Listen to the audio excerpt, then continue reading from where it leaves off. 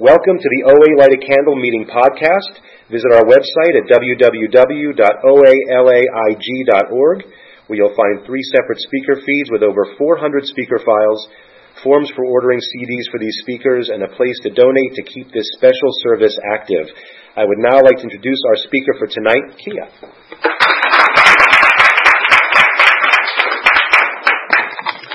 Hello, I'm Kia, compulsive eater.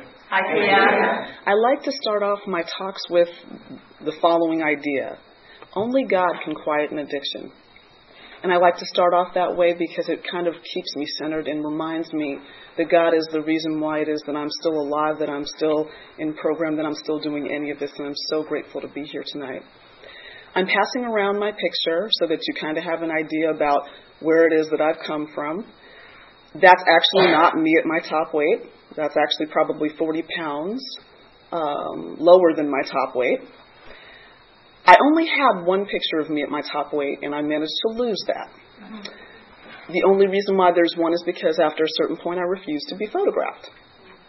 So that's kind of giving you an idea a little bit about how I definitely qualify to be standing before you.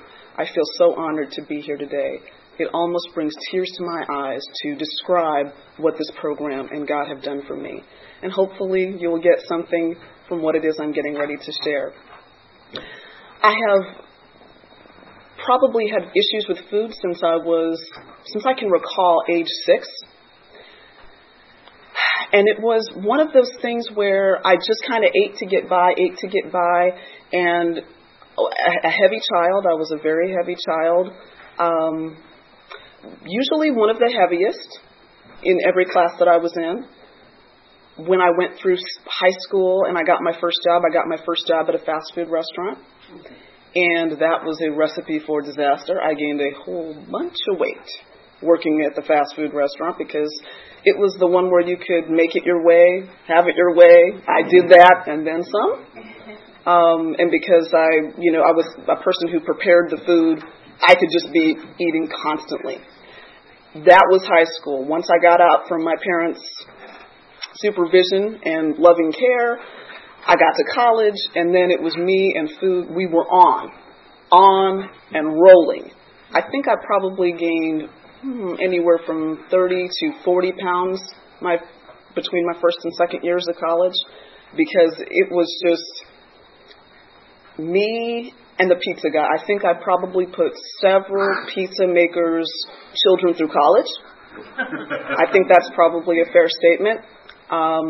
It was not good. I was in my last year of college before I started to think maybe this is not something that everybody does. I mean, the binging, the going to fast food restaurants and then going and eating dinner, the sneak eating, the eating things, hiding wrappers because I didn't want people to know what it was that I ate. And it was a therapist that actually brought me to Overeaters Anonymous. And when I finally figured out that this was just not a good thing, I was one of those people that came to OA and really felt at home here. It wasn't a situation where I came and thought, oh no, it wasn't me. I was glad to know that there were other people doing what it was that I was doing with food. So it was really very, very helpful. And I also kind of knew when I came in the door that there wasn't anything else for me. I remember very clearly, and I started Overeaters Anonymous in Alabama, and so that's much smaller than it is here. And I remember them telling me, and by the way, part of the things that we abstain from, we don't eat sugar. Most of us don't eat sugar because we have problems with sugar.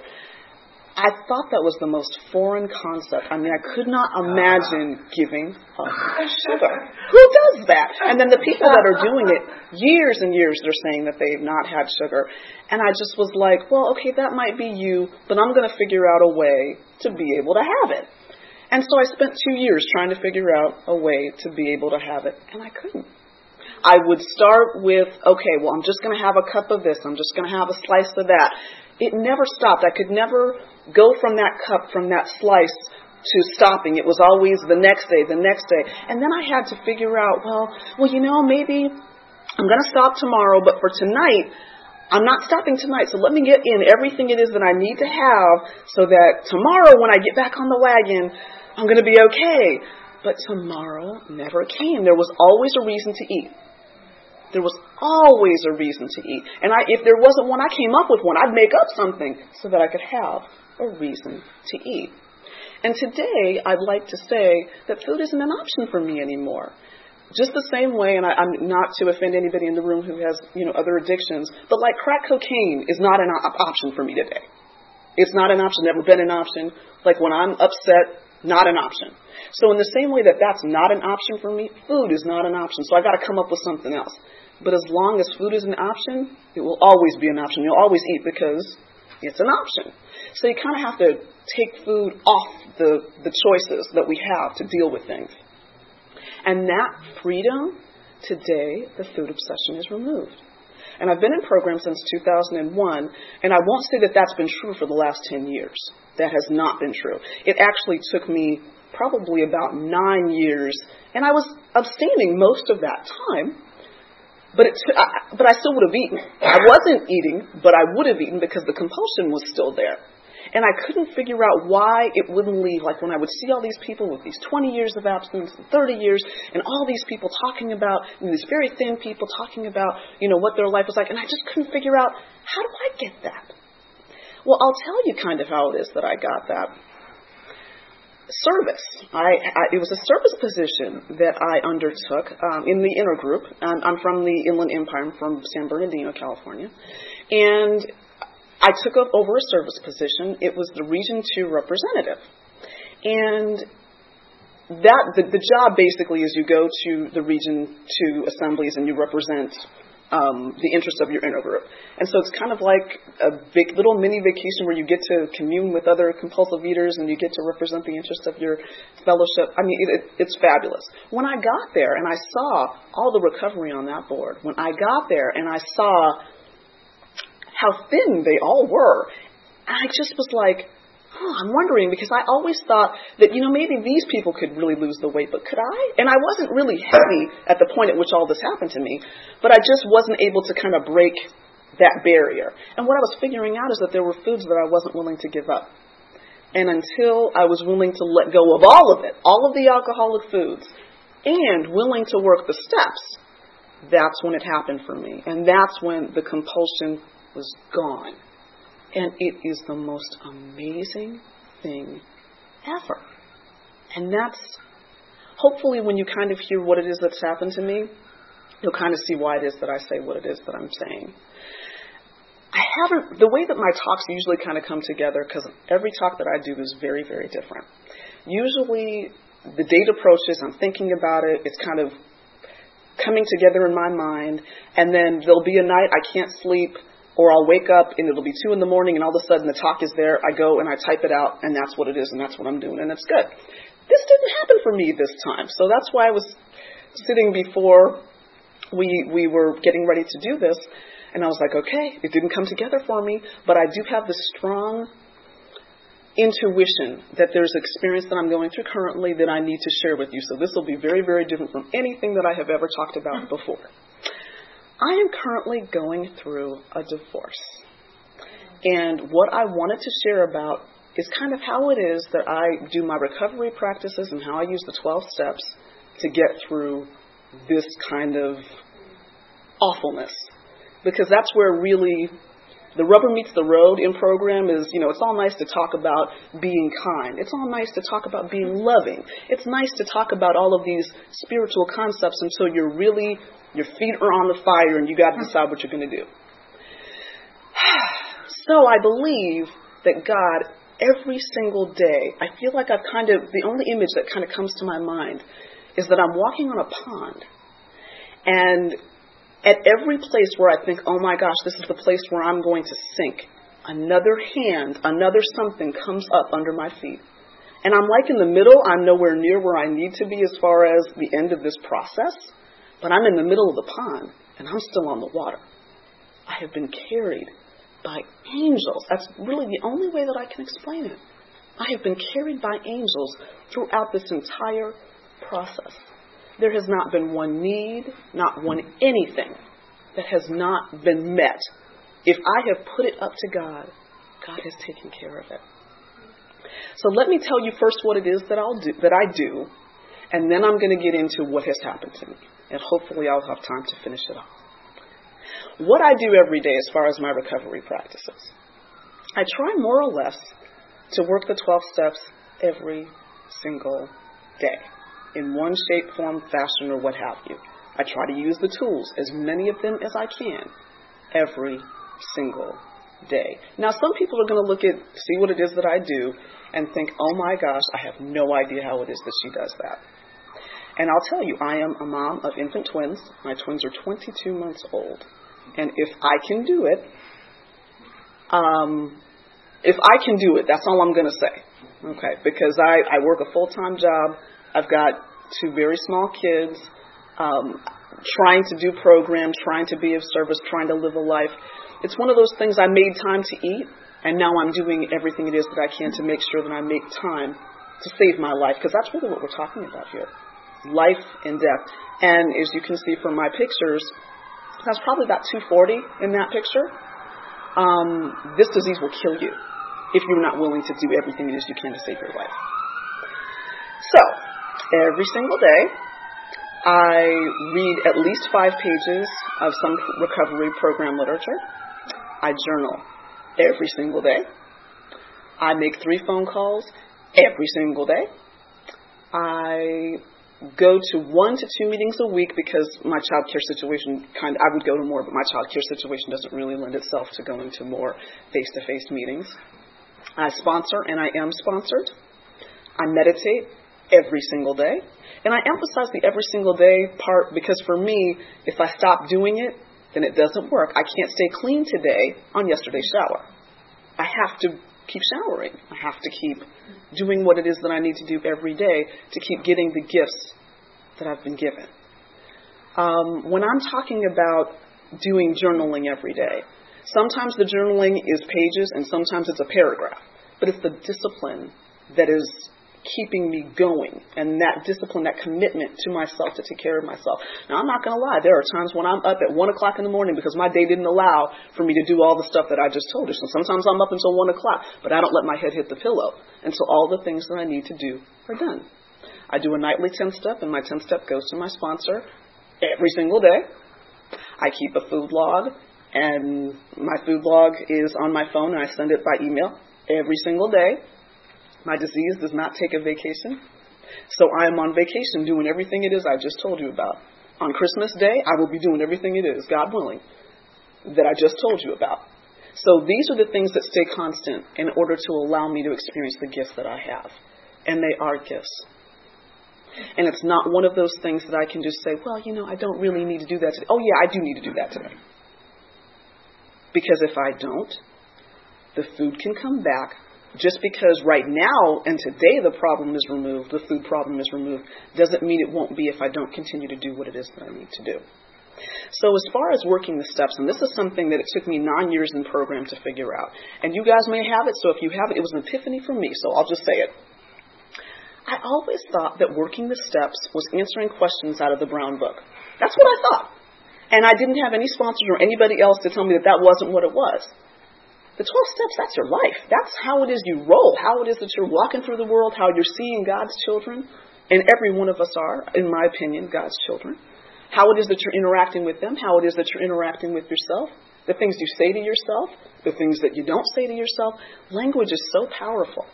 And so when you're telling yourself things about, oh, well, I'm too stupid, or I'm not good enough, or all this different stuff, all of those things are just, they're not allowing you to shine the way that you need to shine. And so I try very hard not to tell myself those things and not to tell other people those things either in the various ways that we do that to each other. But it's about life. Working the 12 steps is about how you're living your life. It's about the service that you're willing to do or not do. It's about your motives in doing service. Are you doing service so that people can see how cool you are? Or are you doing service because this program has given you so much? And there's no way in a million years of service, if I did service every single day, that I could repay this program for what it's given me. There's no way I could repay it. So it's just every day I have to try and just put a little bit more on my side of the ledger so that I can just have an attempt at being able to repay the program for the life that it's given to me. So that's kind of what it is that I do every single day.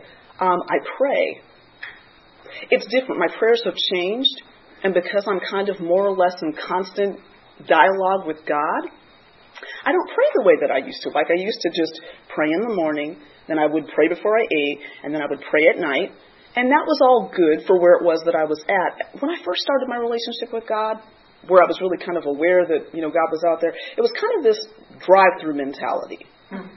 So I'd get up to the window, okay, God, I'd like a partner, I would like a car, I would like to live here, I would like to live there, and then the expectation, of course, then you go and you give whatever to the first window, and at the second window you get it. But that's not exactly how it is that God works in my experience. And that's for the good, because most of the time I don't even know what it is that I want. And God has the big lens. My lens is very small, so I have no idea how it is that things are working and how things are kind of coming together. That's why it is that I've kind of sat back and said, okay, well, let me let you have this. And that has been a much better way to roll through life than what I was doing before. And so from that drive-through God experience that I used to have, then it kind of went to, okay, well, then I guess I need to pray, but I wasn't meditating, so I was talking, but I wasn't really listening. And then I started to meditate.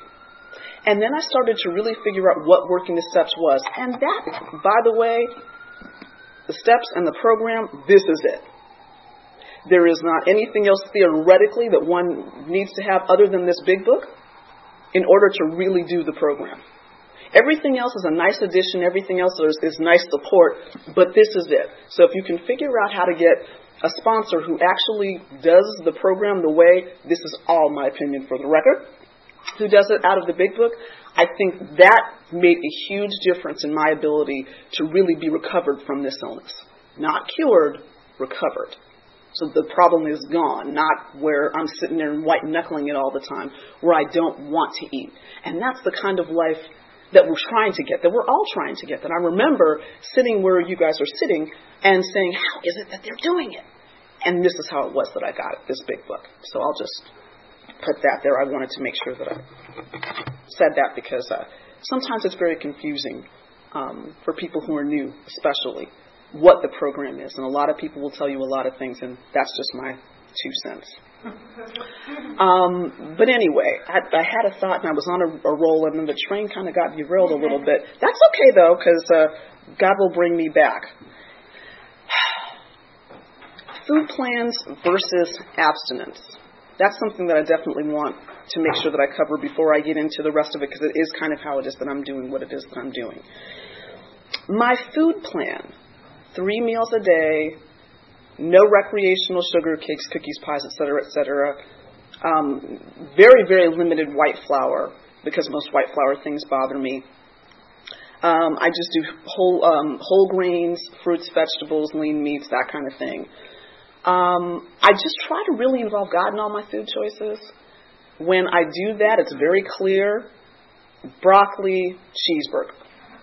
It's very clear probably where God is wanting me to be. And so I just try to stay on the God side of things. Abstinence.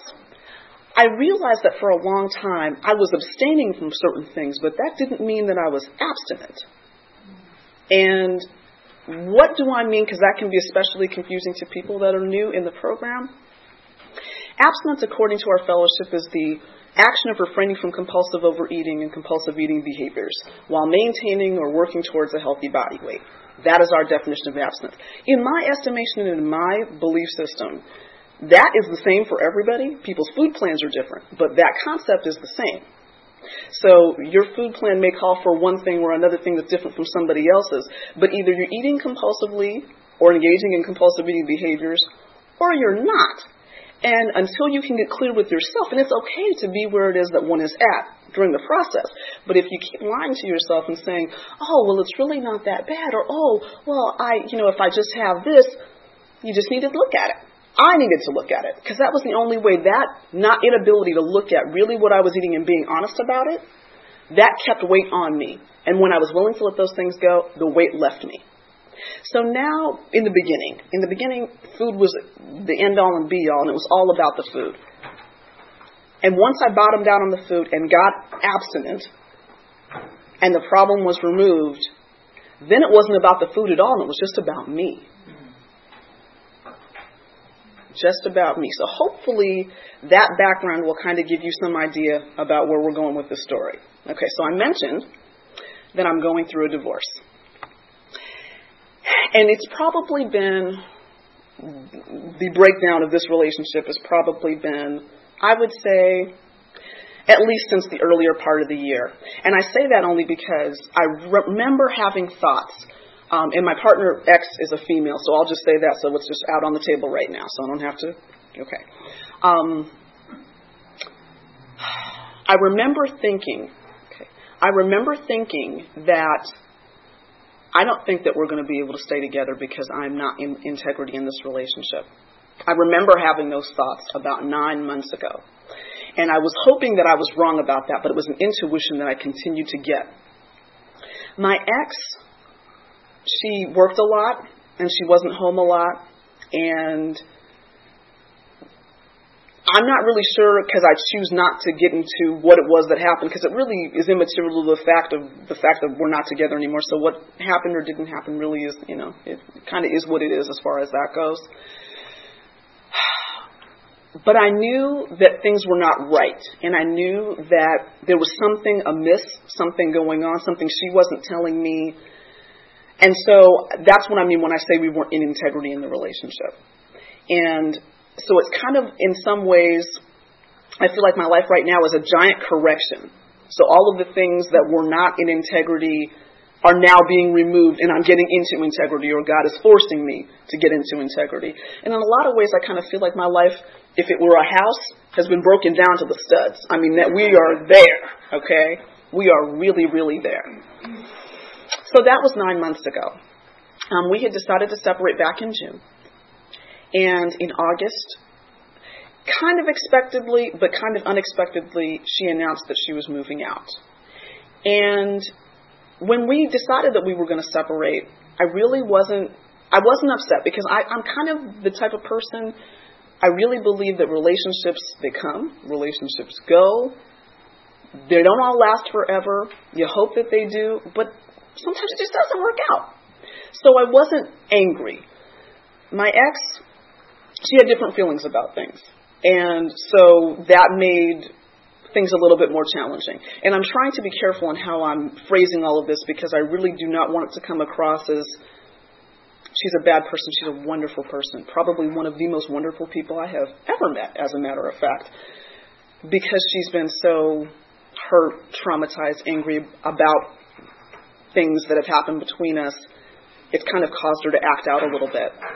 And so I kind of keep that in mind when I'm thinking about her, keeping that in mind when I have to share this experience with other people. But in order for you to kind of get what it is that I'm doing, you kind of have to have some background in all of this. Anyway, so we had a house together, and when she left, she was like, okay, I've got nothing, and I don't know what to tell you about the bills. And we have kids, and we have a very big home, very large home, very, very large, expensive home. And basically, it was on my own. It was just me, on my own, having to be responsible for all of it. I decided, well, okay, we won't even go there. Let me back up because this is also germane to the story. Prior to us getting married, and we are legally married, getting ready to be legally divorced, but we were legally married. Prior to that, so before she even announced that she was moving out, I need to back up even further. I have a rental property. It was my property prior to us getting married. And then when we got married and we bought our house, I rented it out. Okay, so before she announced that she was moving out, and I had always kept it rented, so it wasn't a problem. There was a situation with my unit, my condo that I'm now currently living in, where I was called away unexpectedly to my unit because my tenant that was in there, unbeknownst to me, had his son living there who was the early 20s. And while the tenant was at work, the son was playing with a gun. The gun shot off, went through my wall into my neighbor's building, neighbor's unit. Could have killed somebody. My neighbor, understandably upset, asked me to get rid of him. I'm sitting here thinking about all of this. How am I going to pay for this condo? Because we were already kind of tight on money. How is this all going to work? And it's funny because I have been trying to get rid of this condo like forever. I mean, it has been hanging like a noose around my neck, and there was nothing that I could do to get rid of it. And now, because my condo had been rented until August of next year, now I'm facing a situation where I'm going to have to pay this mortgage myself until I can get somebody else in it. And the guy doesn't want to go. So I ended up having to evict him. Now, when my ex left in September, late August and September, and left me with it all of a sudden now I have my condo available. And now I know why it is that this all happened, because if it hadn't happened, I would be responsible for the mortgage on the house, the mortgage on my condo, plus a rental place. But God had all of that worked out. He had it all worked out, and I didn't have to do anything with it. When I actually did get my condo back from the eviction process, it was in really good condition, and I don't know how many of you know how tenants can leave property. But that in and of itself, a miracle. And the thing that was most miraculous is that because I was going through all this stuff with the pending divorce, I couldn't even think about this eviction process. I couldn't even think about how this guy was going to get. I couldn't even think about it. And that was the only thing at that particular point in my life that I was able to just completely turn over, and God took care of that. He didn't let the guy didn't end up going to court, because if we had gone to court, that would have been months trying to talk about an eviction. None of that happened. I didn't end up having to pay anything other than just to get the locks changed in the actual court process itself. So when I look at that, and I look about how badly that could have gone, and how God made sure that my condo was ready the month that I needed a place. Not a month later, not 2 months earlier, the month that I needed a place. It can only be described as a miracle. Miracle number 2, this big house that I could no longer afford. My real estate agent, when she found out that we were in a situation, my real estate agent brought one buyer to my house while it was in a very bad stage of being moved out. I'm getting ready to get all my stuff out. It's all in disarray. Brought the buyer to the house. Buyer put an offer in that day, full price, no concessions, no closing costs. I mean, in this market, really, I didn't have to list it, didn't have to market it, didn't have to clean it, didn't have to show it. We close escrow next week. I mean, and these buyers have like almost $100,000 they put down. The appraisal came out. And I didn't worry about any of that, because I knew if God brought the buyers, then there's nothing to worry about. Nothing to worry about. I financed a vehicle for my ex. Because love, you know about love. I don't have to explain that to anybody in this room. And that was one of the things that when, it hit the fan, hands off, and I don't know what to tell you about this vehicle. And all I could do was say, God, I have no idea what the plan is on this truck, and I do not want my credit ruined. You're going to have to give me something. I know you've got a plan here, so I'm just waiting for you to reveal it. Why did I get a check in the mail for the amount of the shortfall, and thousands of dollars check in the mail that I was not expecting for the shortfall on this truck? So there it is. I mean, there's no other way to explain it.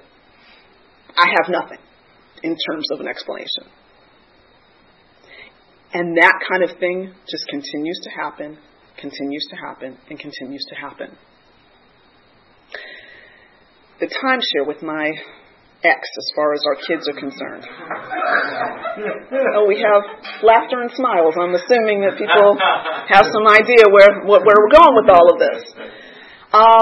It wasn't so much that I did not want to share custody with my ex, because that really wasn't the situation. My ex worked a lot and was gone a lot and wanted 50-50 custody, and to me that was not reasonable, because if they're going to be in, a sitter's care or someone else's care, they can be with me.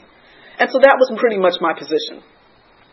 So we ended up in a very, very, very, very, very, very nasty and very expensive, and we're still actually in this process, ongoing kind of a court battle. And I chose kind of not to really worry about it, because I knew that whatever it was that God had in mind, it was going to work out, and I was going to be okay no matter what. The day before the court hearing, which was now a month and a half ago, I just prayed, God, whatever it is that needs to happen here, just make me okay. Whatever it is that needs to happen here, just make me okay. I was able to sleep the night before the court hearing. When I got to the courthouse and I saw my ex, and did I mention she has a beautiful face?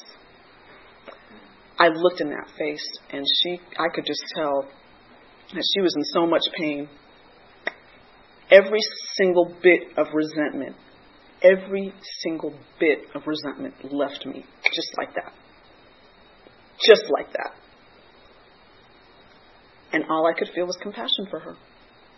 And I'm leaving out a lot of things because if I revealed those things, it would A, be disrespectful to her, and B, be disrespectful to our relationship, and C, it would turn this into a different kind of story. So it's probably better for me to leave out the really nastier aspects of it.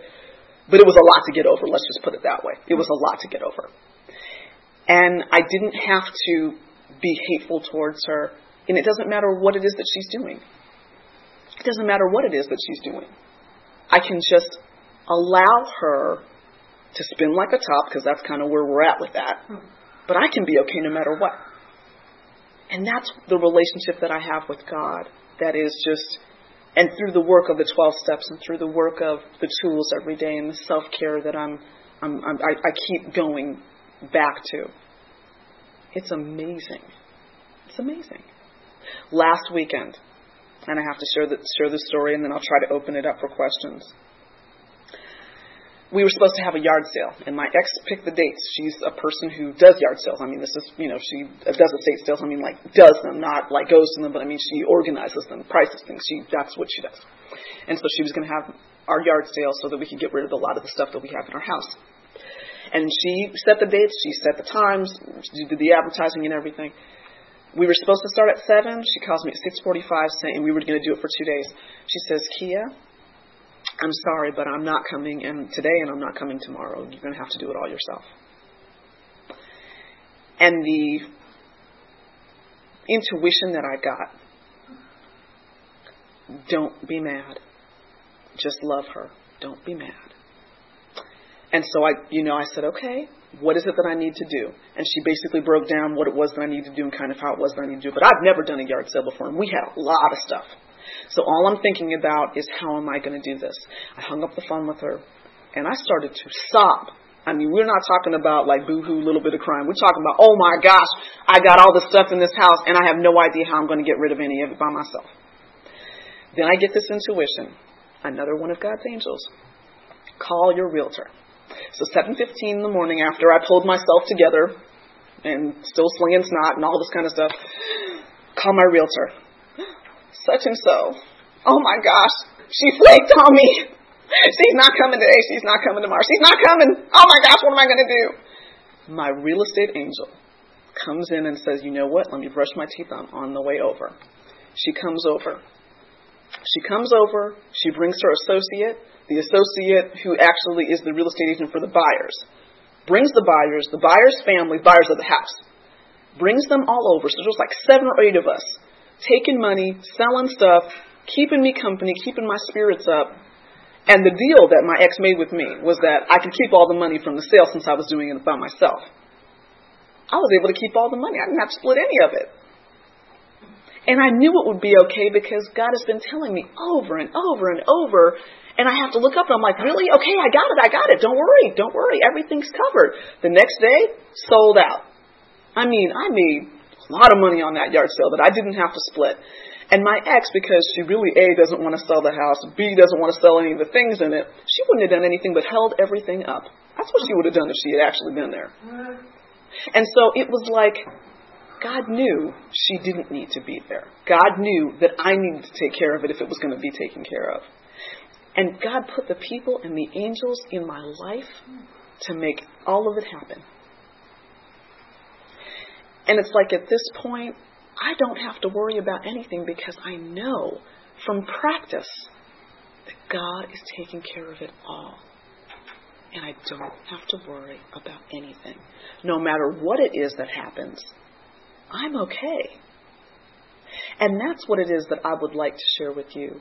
Let me see how it is. I think I got a couple more minutes. The last really important thing that I think I want to share is, how is it I'm going to be able to deal with trust again? Because trust is one of those things that it's very easy to break, very hard to build. How do I go on from here?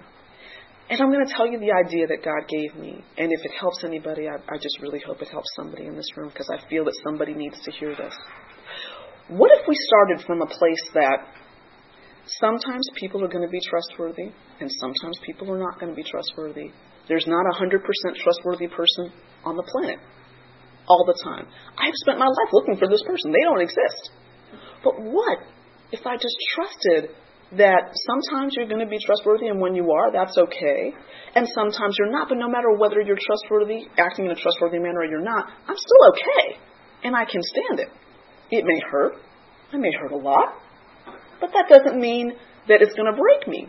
So I don't have to worry about whether I can trust you or I can't trust you. I don't have to worry about whether or not it's all in you or whether or not it's not.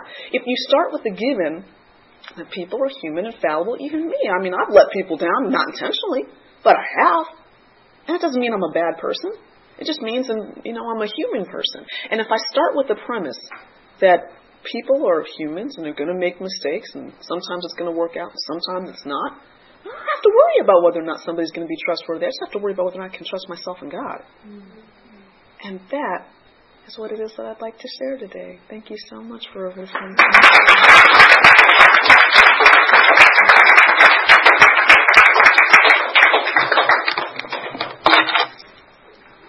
The question is, where do I get the motivation to do all the things that I do every single day? The motivation comes in the form of two of the most amazing and wonderful little beings that God could ever have put on this planet, my twins. I look at these little girls' faces, and there isn't a thing that I wouldn't do for them. If I continued to eat compulsively and put myself at risk, I wouldn't be here for them. Or if I am here for them, I would not be the kind of mom that could give them what they deserve. And so for me, I have to be the woman that I want them to be. And that's what keeps me doing and motivated.